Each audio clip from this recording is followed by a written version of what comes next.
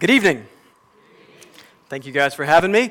I have the privilege of being here about once a year, as Caleb said. I got to be here last August. That was a blessed occasion for a number of us for a number of reasons.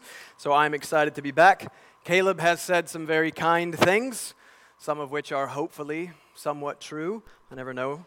This is the time when I'm supposed to return the compliment, and you all probably roll your eyes and just assume this is something pastors do to kind of blow smoke and to make one another feel good about ourselves. I hope that's not what we're doing. I do not do that. I don't do that in most of the places that I preach, but I do with men like Caleb, Pastor Harry Fujiwara, Pastor Peter Nikotra, Pastor Ed Moore.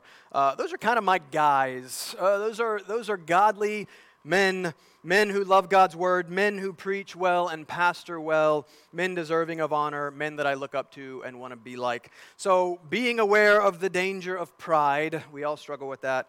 It is good to praise and encourage. It is good to seek to outdo one another in showing honor. And Caleb and I have a number of strange similarities, all kinds of weird little things, same wedding anniversary, large families, and all of this. One of which is hating being the center of attention. You think that since we are comfortable up here, that we like it. We do not. This is something different than that. We hate being put on the spot. We hate attention. But another thing that we have in common is that we are both disciples of Ed Moore, who loves putting people on the spot and making people uncomfortable. So, sorry, Caleb Bunch, this was not my idea. Your wonderful wife in the back there put me up to it. But Gateway Church today, August the 3rd, 2022, is your pastor's 36th birthday. So I thought we had to at least, I won't pull you up here. We won't sing. We won't do anything crazy like I would like to do and put you on the spot. But I wanted to say, brother, we love you. Happy birthday. We're thankful for you. God has been very good to you. I hope you know that. God has been very good to many people through you. So you are blessed, and you have been a blessing to many. At Gateway, good and faithful pastors are rarer than you think that they are. And you guys have one here, so be blessed and be encouraged. Caleb, we love you. Blame your wife. I apologize, but I told her I would do it. Let's get to work. That, by the way, does not count as part of my time, so that whole little thing there doesn't count. If the sermon feels long, it is Ashley Bunch's fault. Time for what is far more important than Caleb's birthday. Please take out your Bibles and turn in them to John chapter 11. We are going to look this evening at verses 17 through 27. John 11, verses 17 through 27. Every writer wants that perfect opening line for their book. I am a reader. All I do outside of church and my family is read and run. I love to read, and I love to get out and escape and run. Sometimes I like to quiz my people on famous opening lines of books at the beginnings of sermons. It's hard to listen to sermons. I get it. It's easier to preach than listen, I think. I was on vacation. I listened to some bad sermons, and I was like, man, how do you people do this? So thank you for listening. I want to help you try and listen and pay attention. So wake up. This was running through my head while I was working on this text. This one is easy. You need to know this. What book begins with this line? Marley was dead to begin with. Anybody? What is it? Christmas Carol. Good. You got to know that one. If you have not yet read Charles Dickens, repent and read Charles Dickens. Start with A Christmas Carol. It's only about 100 pages. Watch the Muppets version. The movie is wonderful. Marley was dead to begin with. Lazarus was dead to begin with. That's where we are picking up the story in John chapter 11. Death is our context. Death is our conflict.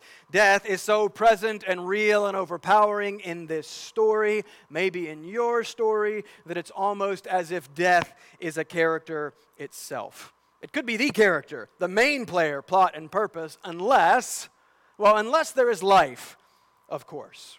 But Lazarus was dead to begin with, and so I want to talk to you this evening about death. I get to talk with you once a year. I'm not going to come and waste my time with trivial things. Let's talk about things of significance. Let's talk about death this evening. This is a chapter that is all about death. But the good news is that being a chapter that is ultimately about Christ, as are all the chapters of Scripture, as you know by now, this chapter that is about death is ultimately also then about life. But the way to the life is through the death. That's how it was for Christ. That's how it will be for all who follow him. That's how it's going to be for us as we work through this text. We must deal with death. Though we don't want to, do we? We try and ignore it. We try not to talk about it, ultimately, because we just don't really know what to do with it. It makes us uncomfortable. It's awkward. We don't know how to respond. Do you think about death? And how do you think about death if you do?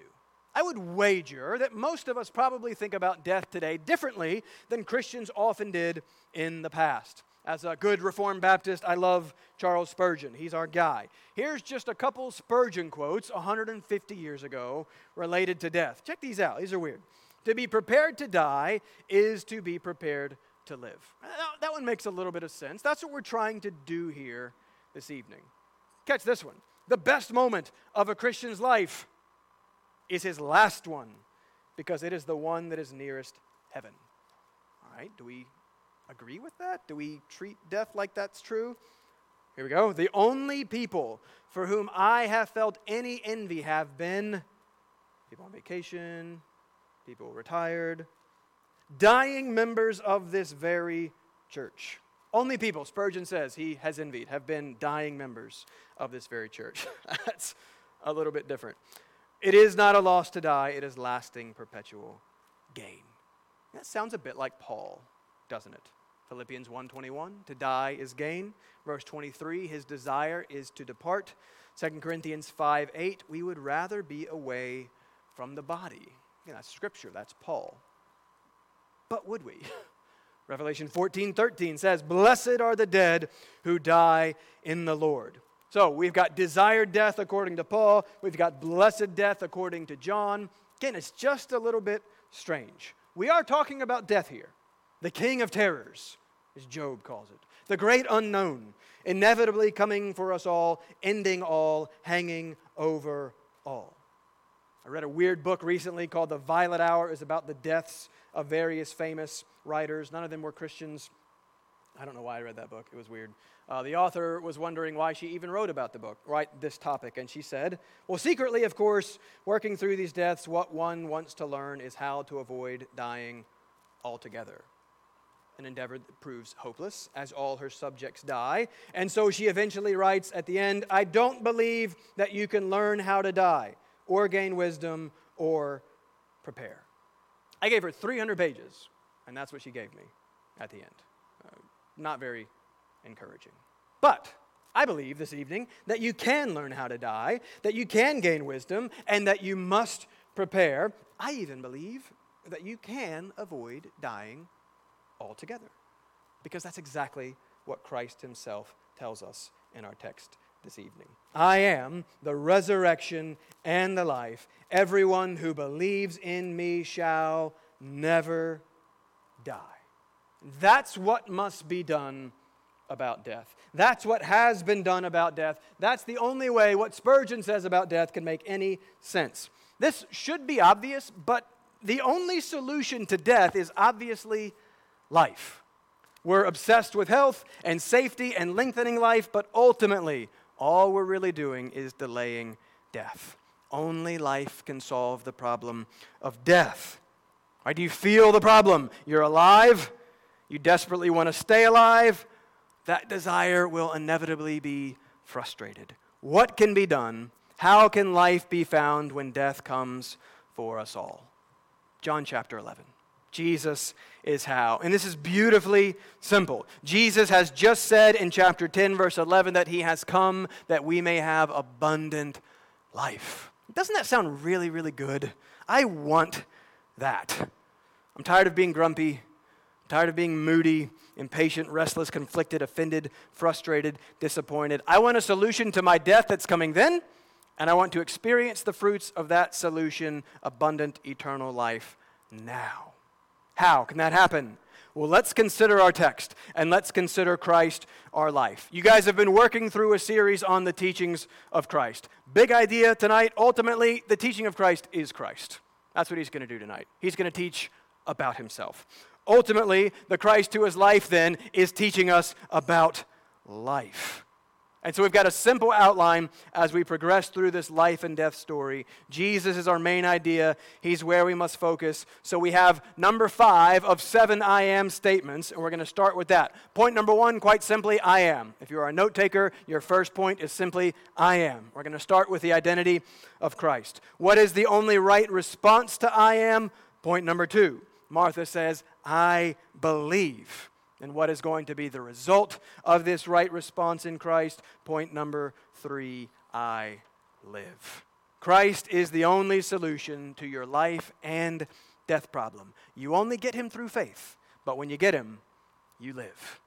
So, Christ, faith, life. That's what we're going to do this evening. John 11, we're picking up in the middle. Lazarus was sick. Jesus waited. Lazarus died.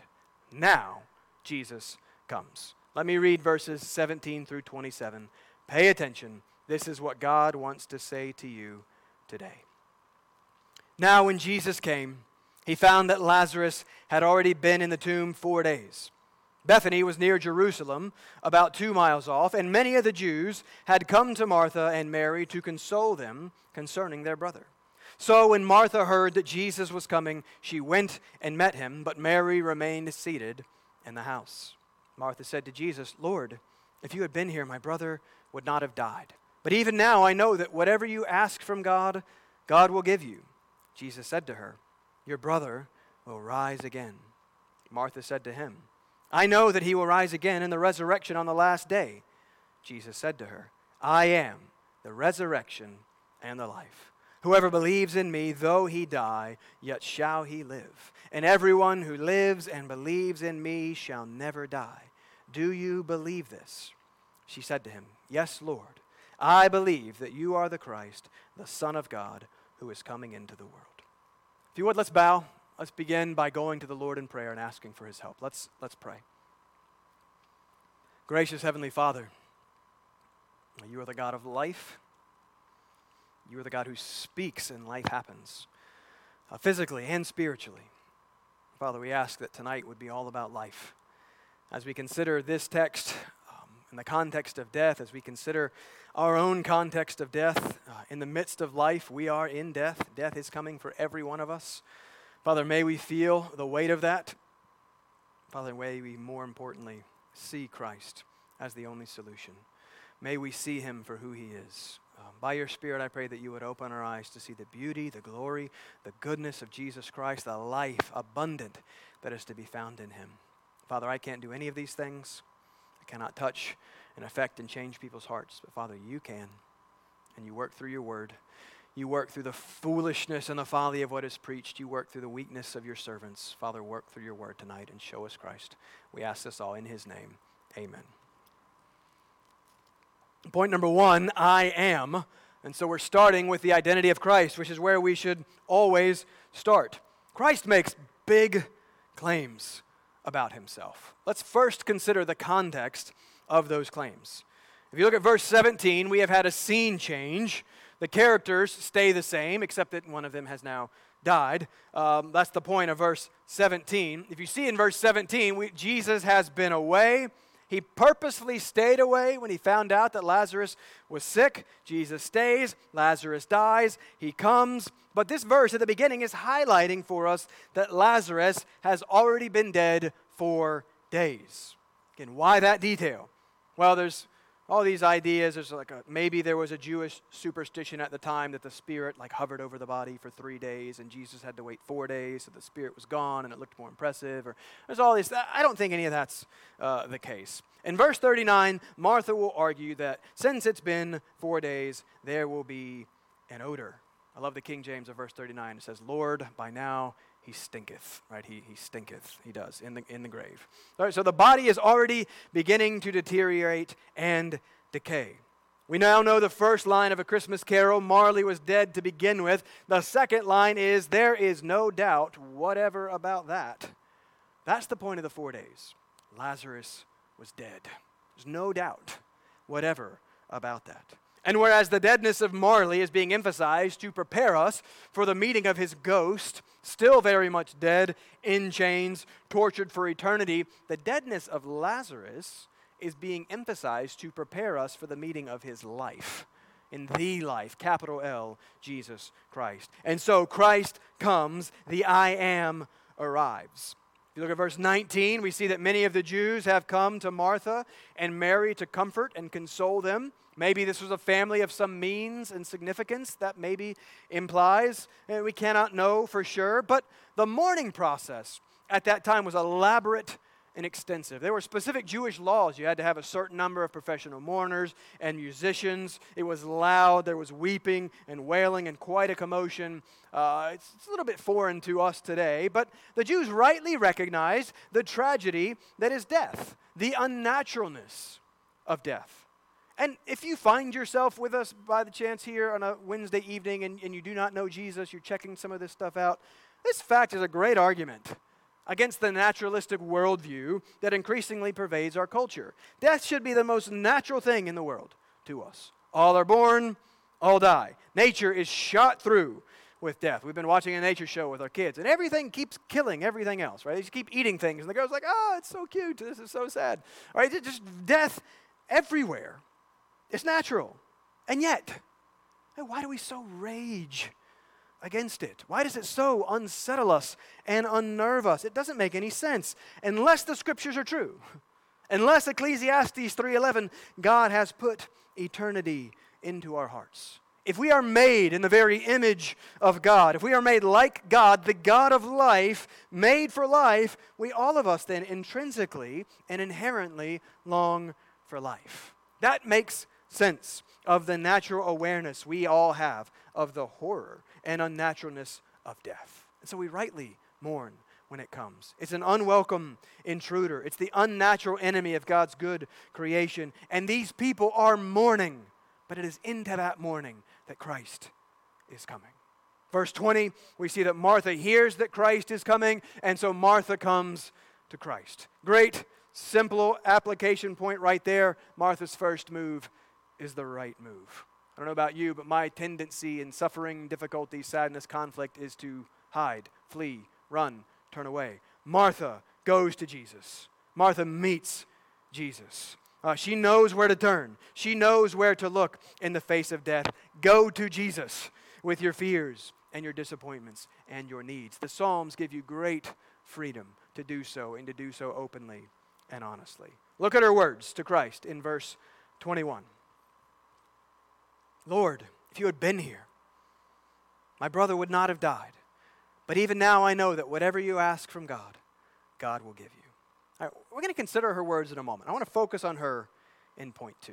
Let's get to Christ's words. We're focusing first on Christ. Verse 23, your brother will rise again.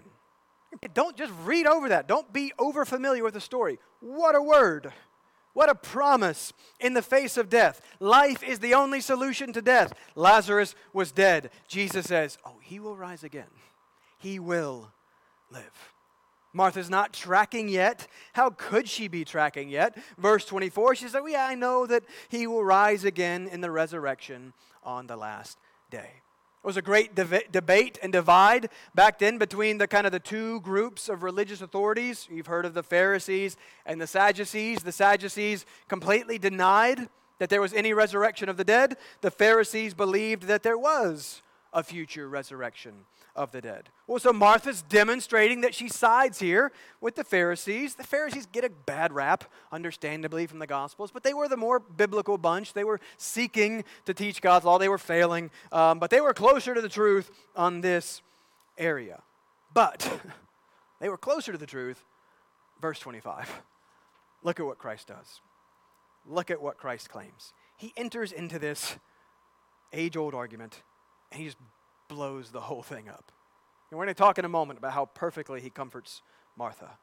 But notice how that comfort includes lovingly correcting Martha. Notice how his comfort includes teaching. Martha, he says in verse 25, they're arguing, resurrection, is it there, is it that? 25, I am the resurrection and the life. Whoever believes in me, though he die, yet shall he live. And that's our point. It's the main point. Get this one thing. I am. This is one of the high marks of the whole book. That's one of the clearest and most comforting revelations of the person of Christ. Who is this Jesus? That's who he is.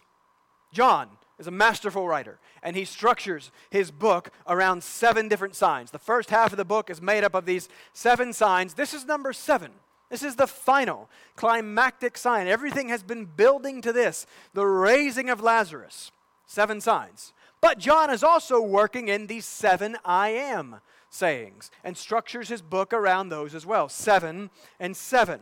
And each of these sayings, Jesus claims something about himself, reveals to us a little bit more about who this Jesus is. This is number 5 of 7. And Jesus just insists on saying things like this. If you are bored with Jesus, you don't know Jesus. Jesus will not allow you to like him. He will not allow you to be mildly interested in him. He will not allow you to consider him as wise, teacher, prophet, healer, nice guy to have around, or one among many.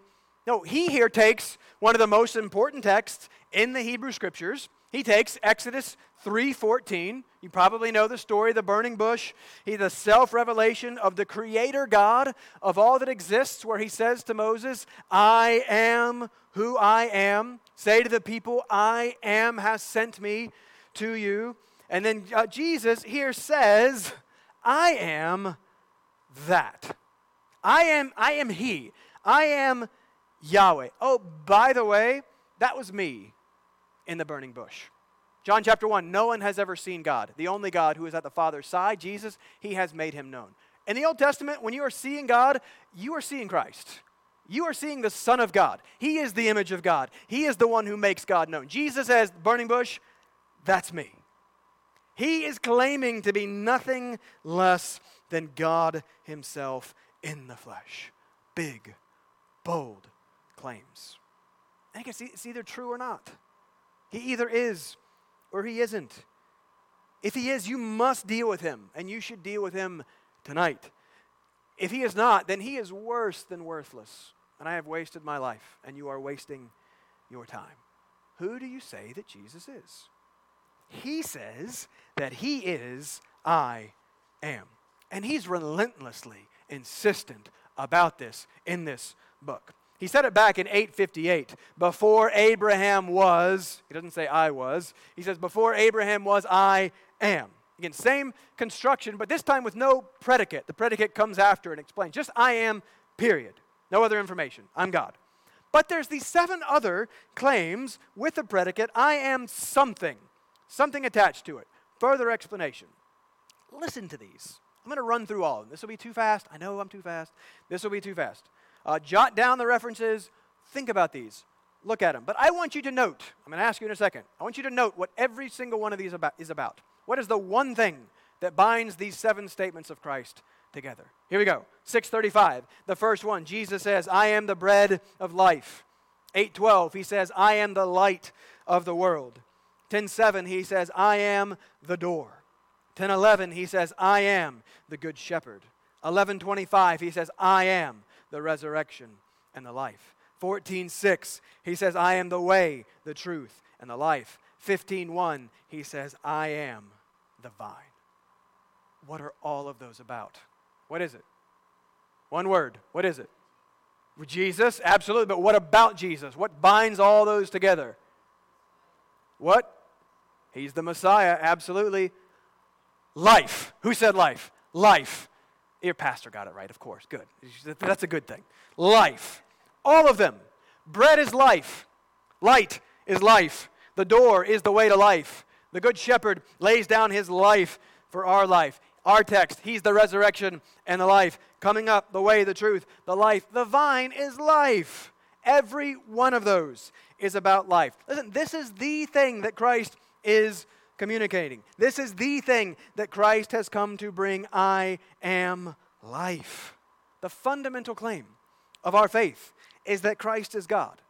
And since God is life, the fundamental claim of our faith is that Christ is life. This is the very center and sum of Christianity. I am. This is a series on the teaching of Christ. Again, the teaching of Christ is ultimately Christ. The teaching of Christ is ultimately then life. He says, I am all of that. So now the question then is, well, who are you? How do you respond to this claim of Christ? For that is what determines who you are.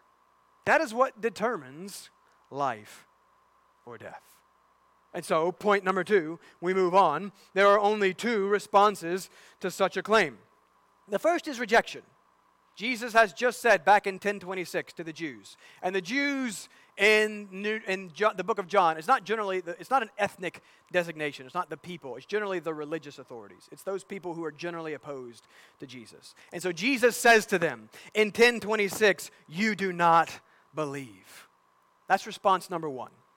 And just to be clear, not choosing one way or another, or simple apathy, or disinterest, or willful ignorance is the same as outright rejection. You cannot be confronted with such a claim, with the claim to be the God of life, come to graciously give life, and respond to that, and respond to Him, the God of all beauty and glory and grace, with, I'd rather watch Netflix.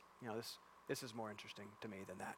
No, he's making the biggest possible claim. Apathy towards that claim is rejection of that claim. And that is response number 1. Response number 2 is our second point. I believe. Verse 27, Martha says, yes, Lord, I believe. But back up first. She doesn't start there. I don't think she's quite fully there at the beginning of our passage. So let's look back at verse 21 again. Some people read Martha's opening words to Jesus there as a sort of maybe implicit rebuke. Hey, where were you? I don't think so. You can't read tone in the Greek. I think it's likely just the legitimate, honest cry of grief and sadness. Where were you? He whom you love died. Where were you? Because I don't think there's anything wrong with her bringing that to the Lord. We should bring that to the Lord. Again, that's where we see in the Psalms. You desperately need the Psalms. But don't miss that there is some degree of unbelief revealed there in her assumptions. First, she says, if you had been here. But why would Jesus have had to have been there? Back at the end of John chapter 4, a man has come to Jesus from out of town and asks him to come and heal his son who is at the point of death. And Jesus says, go ahead, you can go. He'll live. He heals him from far away. Jesus does not have to go to him. Jesus heals while he is away. He could have done the same thing for Lazarus. Jesus is not constrained by space. So he could have healed him. Which also then demonstrates another assumption of Martha's, that had Jesus been there, he would have healed Lazarus. But he could have healed him from a distance. He did not. So why assume that he would have if he was there? Again, I don't want to be critical of Martha here. That's not my point. My point is simply that there are some things she doesn't quite get yet, but she gets the main thing. She gets that her only hope is Christ. She gets that he loves Lazarus. That's emphasized twice at the beginning of our story. He whom you loved. Now Jesus loved Mary and Martha and Lazarus. He knows that. She knows that. And in verse 22, she even seems to imply that she's got some sort of glimmer of hope. I don't know what verse 22 means. I don't know exactly what she's saying. But she says, but even now I know that whatever you ask from God, God will give you. Again, that's a profound statement if you really think about it. I don't think she yet has the entirety of the identity of Christ sorted out yet, but God gives to no one whatever they ask from him. Thank God that he has not given to me all the sinful and foolish things that I have often asked in my life. He doesn't answer all the prayers of any of us, except for the Son of God, of course. So she's close. There's some sort of faith, literal or imperfect as it may be at that point. But I want to pause for a moment and put a pin in Martha, and I want to step back for a second, because we're talking about faith. I believe here we've got death, life. Faith is the key in the middle of this thing. Look back for a moment. We didn't read this part, but look up at verses 14 and 15. I think this is really interesting. Let's go back to the disciples for a moment. Jesus has told the disciples in verse 11 that Lazarus has fallen asleep, and that's a wonderfully comforting verse. In Christ, death is nothing but sleep. What a comfort that is. Death in Christ is nothing more than going down and waking up. And I don't know about you, but I love sleep. I cannot wait to go home and sleep. Jesus takes that metaphor and explains death in Christ with that word. I think that's wonderful. But look at verse 14. The disciples aren't tracking. He has to explain to them. Then Jesus told them plainly, Lazarus has died. And for your sake, I am glad that I was not there, so that you may believe. But let us go to him. So Thomas, called the twin, said to his fellow disciples, let us also go, that we may die with him. That's wild what Jesus says there. In effect, he's kind of at least saying, Lazarus is dead, and I'm glad. Now there's more to it than that, of course. There's a point. There's purpose. Our great hope is that there's always purpose in Christ. There's always purpose in all that God does. Look at the verse again. Lazarus has died, and for your sake I am glad that I was not there. Purpose statement, so that you may believe. Again, that's our point. I believe. Jesus is working on the faith of the disciples, just like Martha. Jesus waited for a number of reasons, one of which was for the good of his disciples, the faith of his disciples. And faith is quite simply, it's trust, it's trustful belief, it's knowledge of Christ, assent to the truth of that knowledge of Christ, and then trust in Christ, in the person of Christ. Right? Faith is the whole-souled entrusting of ourselves into his hands. Again, that's the whole point of this book. Believe. Trust him. Give yourself to him. John is often called the gospel of belief. And back in verse 4, Jesus has said that this illness is for the glory of God.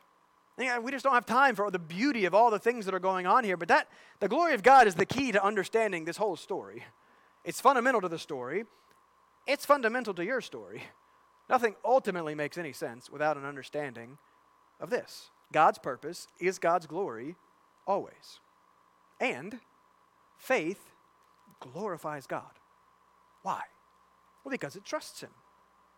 It trusts him even in the face of illness, even in the face of death. Faith proclaims to the world that we value God more than life, that we trust God in the face of death. And when we do that by his grace, it glorifies him.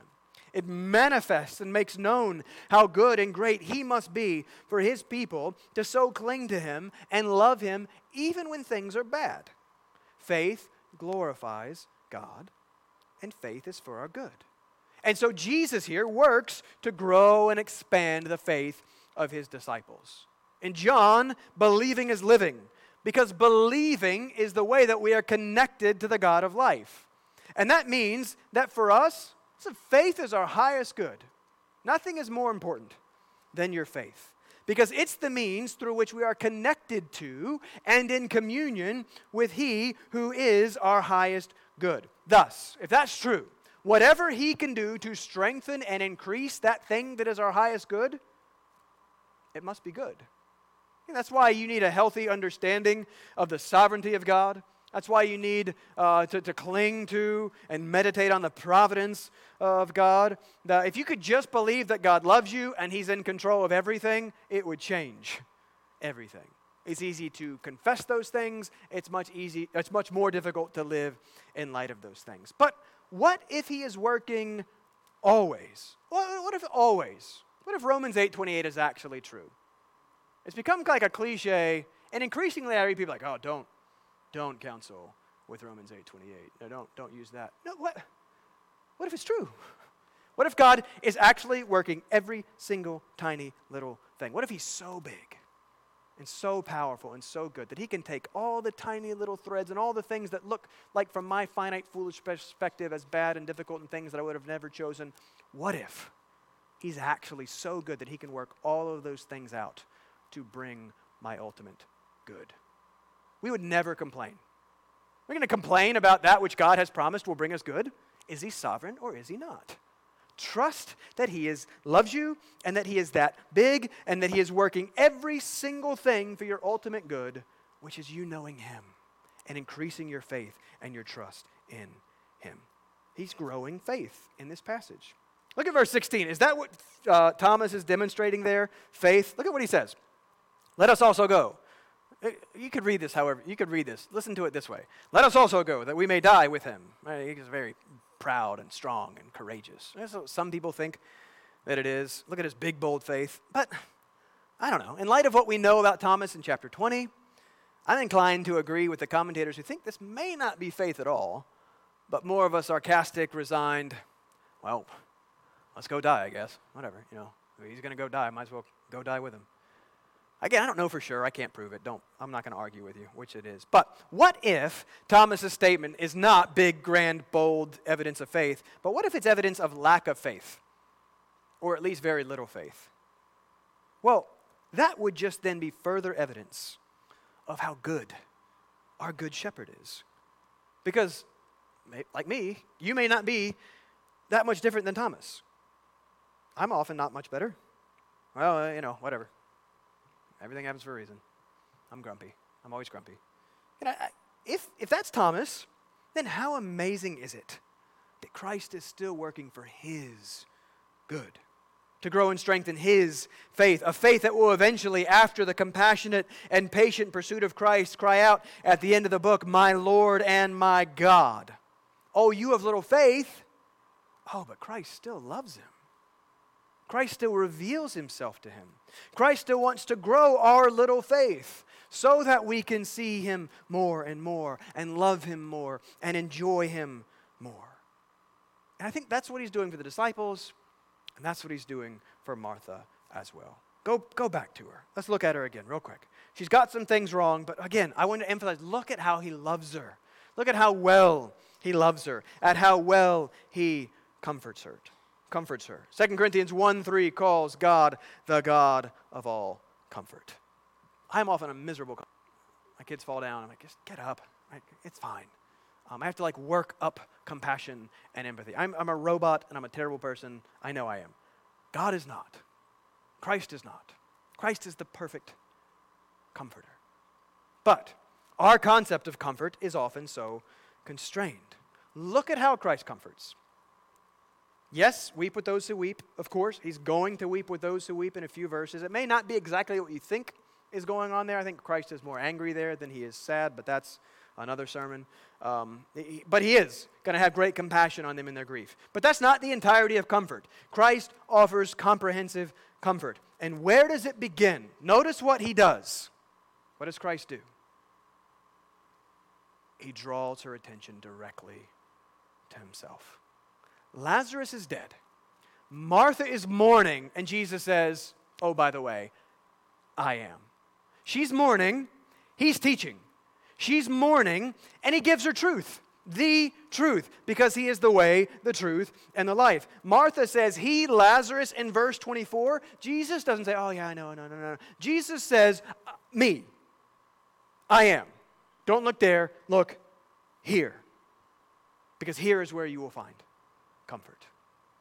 I know that often much of my struggle as a comforter comes often from not knowing what to say. When I come to you with a problem, you're like, oh man, I have no idea what to say or how to help this person. And not having a real solution to the problem. It's a pride thing. But here's the beauty in the comfort that Christ offers. He knows the solution. And he is the solution. And he has the power to solve the problem. So I have to remember that the kindest comfort that I can offer is to direct the sufferer to Christ, the comforter.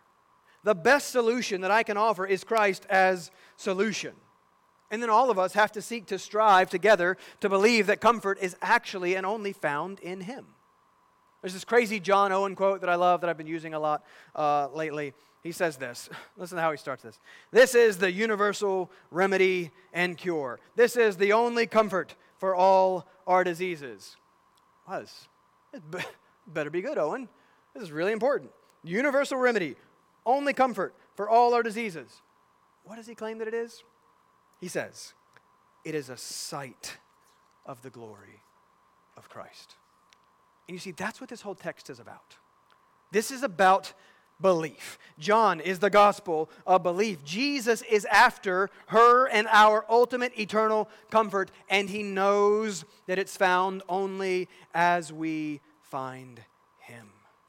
And so even in the midst of mourning and great suffering, he teaches her. He reveals himself to her, and he draws his attention to her. Look at me.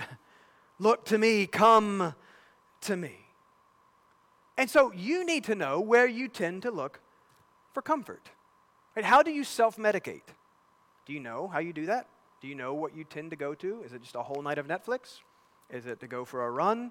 Is it food? Is it sleep? Right? We all have things that we are prone to look for comfort in. Where do you seek rest and relief? Where do you really turn when things are bad and you are sad? What you and I most need is a clear view of Christ. We need a constant view of Christ, and that happens by faith through the Word of Christ. This is why we preach expositionally in all of our churches. This is why I preach long sermons. This is why doctrine and theology really matters, because those things are about Him. The Word reveals Him. Doctrine and theology reveal Him, and He is big, and He is good. He is the God of all glory and grace, and He is what you need. And that includes knowing Him, which includes knowing about Him, which by the grace of God results in loving Him. I think it is hugely significant here that Christ teaches about Himself to Martha here in the midst of her pain. He teaches her. Me, come to me. Let me tell you about who I am. That's how He comforts. Are you comforted? Ask yourself, why not? J.C. Ryle, old English pastor, is a guy that I like. He writes on this text, many complain of lack of sensible comfort in their religion. Right? Are we finding the comfort that we are looking for? They don't feel the inward peace which they desire. I think that plagues the evangelical church today. Why is that? Well, let them know that vague and indefinite views of Christ are too often the cause of all their problems. They must try to see more clearly the great object on which their faith rests. They must grasp more firmly His love and power. Do you know that Paul prays that you need power to comprehend how great Christ's love is? Because we can't do it on our own. It's so big and it's so good that we need God's help to understand how big and good that it is. Comfort is found in knowing Him intimately and deeply. I want to know Him intimately and deeply. Because again, just from these few verses, look at who He is. Look at how good He is. He is life. The first question of the wonderful Heidelberg Catechism asks, what is your only comfort in life and death? Answer, that I am not my own, but belong body and soul and in life and in death to my faithful Savior, Jesus Christ. And is that your only comfort? Is Christ where you find comfort? Do you believe this? And look at her response. He's teaching. He's revealing. Look at her response, verse 27. Yes, Lord, I believe that you are the Christ, the Son of God, who is coming into the world. What a confession. Not a hint of hesitation. Maybe the greatest confession in the book. What conviction. And in the face of such circumstances, her brother is dead. She believes. And look at the content of what she believes. You're the Christ. Again, she knows, she understands. That's theology. You're the Son of God. There's great content to her belief. She gets it now because Jesus has graciously revealed Himself to her. She sees and she knows, she believes. And the result? She lives. Point number 3, I believe, I live. And we know that she lives because of the rest of what Jesus claims in verse 25 and 26. Let's close by looking at these verses again. And again, if you get anything, get these verses. Take these verses home and meditate on these verses tonight. I can't say anything better than this. Jesus says, I am the resurrection and the life. Whoever believes in me, though he die, yet shall he live. And everyone who lives and believes in me shall never die. The next verse, Martha believes, and thus we know from those verses that Martha lives. And that's the whole point of this book. John tells us why he writes, 20:31, these are written so that you may believe that Jesus is the Christ, the Son of God, and that by believing you may have life in His name. That's exactly what just happened. Martha is maybe the clearest illustration of the purpose of the book. Believe and live. And that's what I'm so desperate to communicate to you, because John is desperate to communicate to you. Every moment of your life, every thought, every word, every deed, it is always oriented toward your seeking life somewhere. Always. You're moving towards something that you have decided and determined is good and that is going to provide you the thing that you are looking for. I desperately want to convince you and convince myself that life, true life, is found only in Christ. Are you seeking life? satisfaction, comfort, peace, whatever, in the only place that it can be found. He says that he is the resurrection and the life. And don't miss the order. Why is it the resurrection, then the life? It seems kind of weird. Well, it's by necessity. By necessity of our sin and death.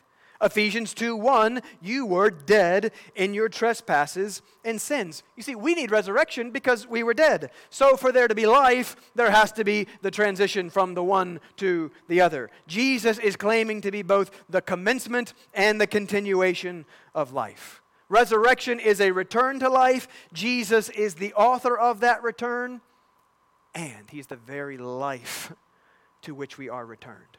He returns us, and he returns us to himself. He raises us and unites us to himself. And he doesn't say that he teaches the resurrection or leads to the resurrection or gives the resurrection. He says that he is the resurrection. He, a person, is an event, a thing, resurrection. Yet how? I think this is really neat. See, track with me. I need to lay this out more clearly, I think. Let's see if I can do it. Chapter 1, verse 4. We start off the whole book. In him was life. Right? That's the whole point of this book is life. He is life. He, as the God of life, is life. Again, I used to really struggle with the whole sin and death and hell thing. Like this, what's the big deal? God, like, can't you just ignore it? You just kind of forgive me. That's your job, right? Just sweep it under the rug. What's the big deal? No. Why is the wages of sin death? Well, it's because sin is our rejection of, and thus our disconnection from, the God of life. Sin, disconnected from life, equals death. You were dead in your trespasses and sins. You said no to the God who is life, and so you died. It just makes sense. And so since life is logically the only solution to death, our only hope was for that life that we disconnected ourselves from, capital life, a person, to come and connect himself to our sin, to take on our sin. And in taking on our sin, taking on our death and dying that death. Okay, if you just want to mess with your brain tonight, one of the most profound statements in the whole of Scripture is Acts 3:15. You killed the author of life. You killed the very author of life. Well, how could they do that? Well, it's only because the author of life willed the death. God himself willed the death of Christ, the author of life. Why did he do that? For us. Again, because of his great love for his people, because of grace, because something had to be done about our sin, which is death. And the only thing that could be done is that life himself die in our place. So that disconnecting debt is gone, it's paid. So that we can then once again be connected to him who is our life, and so live. And we live entirely based upon him and in him. Jesus is not saving you from hell. Jesus is just not making it possible for you to go to heaven. Jesus is returning you to himself. He's bringing you back to the one for whom you were created for.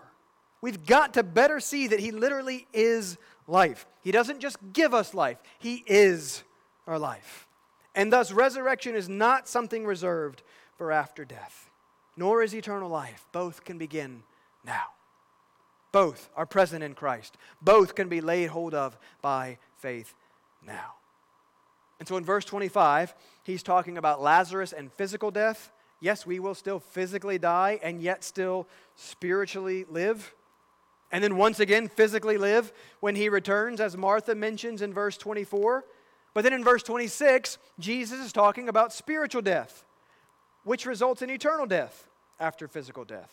You've got to understand that there are three deaths: physical, spiritual, eternal. In verse 26, Jesus is saying that in him, connected to him by faith, we will never spiritually or eternally die. That's the comfort. That's why and how death is transformed for the Christian. That's how Spurgeon can say all those crazy things, because of the Christ who is life. In him, we are literally in life. He's the vine. We're the branches. We are grafted in and connected to life, and so we live. Do you believe this? Again, do you know what it really means to truly live? Are you alive? John 17:3, this is eternal life, that they know you, the only true God, and Jesus Christ, whom you have sent. Living is knowing. Okay, we all know that our life is not found. Right? Meaning in life is not found in our possessions, our things, our vacations. We know it's found in relationship, right? Even non-Christian scientists understand this as they do these studies. Like it's found in our relationships with one another. What about vertically? What if that's where life is found horizontally? Can you imagine life, relationship with the God who is life? We are resurrected to relationship with He who is life itself, and thus Christ quite literally is our life. That's why Paul can say in Galatians 2:20, I have been crucified with Christ. It is no longer I who live, but Christ who lives in me. Okay, don't just fly through these verses we're familiar with. I no longer live. Christ lives in me. Okay, what are you seeking? You're always seeking something. What are you seeking? Colossians chapter 3, verse 1. If you have been raised with Christ, seek the things that are above. Set your mind on things that are above, not on the things of the earth. For you have died, and your life is hidden with Christ in God. Listen to verse 4. When Christ, who is your life, appears, then you also will appear with Him in glory. Christ is your life. That's just what it means to be a Christian. This is the result of a true experience of grace through faith. It is the very life of God, Christ Himself, in the soul of man. We've got to get beyond. It's just believing stuff about Jesus. We've got to get beyond. Hey, I walked the aisle and I've been baptized and I go to church sometimes. And now, I don't have to worry about hell. No, Colossians 1:27, Christ in you, the hope of glory. So, Christianity is Christ. It's that simple. It is the living Christ giving life to the soul by uniting that dead soul to Him. This is what we preach. This is what we proclaim. This is where life is found. Christ in us. Is Christ your life? And you know what life does? It grows. It shows. It's beautiful and observable and pleasurable. Paul says in Philippians 3:10 that he wants to know Him and the power of His resurrection. That he counts everything else as loss because of the surpassing worth of knowing Christ. That's what I want. That kind of desire for and delight in Christ. That's what I want for my kids. I don't care if they go to college. There's all these things now. I don't care. I want to educate my kids. Don't call ACS or something. Again, I'm taking care of my kids. I want them to know Jesus. They're going to stand before the Lord one day. Am I going to parent them with all that I have with that in mind? Is my goal their American dream or their well-being in this life, or is my goal life in Christ for my kids? And am I going to do everything that I can to place them in the way of God's grace? That's what I want for me, for them. And that's what I want for my church and for your church. And I know that's what your pastors want for your church as well, to truly experience and enjoy the abundant life that is found in Christ. I want to less and less look for my satisfaction in life and the things of the world and be more and more convinced that it is truly and only and fully found in Him. And again, it starts with seeing Him. It starts with looking, learning, and then praying that the Spirit would give us the eyes of faith to see the glory of Christ and live. And for that life to begin now, as He lives in us and through us. Do you believe this? And that's the eternally important question I want to leave you with tonight. The teaching of Christ ultimately is Christ. And the teaching of Christ is life. Could there be a greater claim on your life? Christ's claim here to be that life. That He lived, died, and rose again in your place for the forgiveness of your sins. He is the resurrection and the life. He is the only solution to your imminent, impending death problem. And there is infinite and eternal comfort to be found in Him. Believe and live. Let's pray. Father, thank you. Thank you for your grace. Father, I thank you that your word is living and active because it is the means through which you reveal to us this Christ who is life. Father, my words are ended. My words have been many. Father, your word is our only hope. And so we ask and pray now that you would, by your Spirit, do your work through your word. Father, show us those areas that we each have where we tend to look for life and seek life.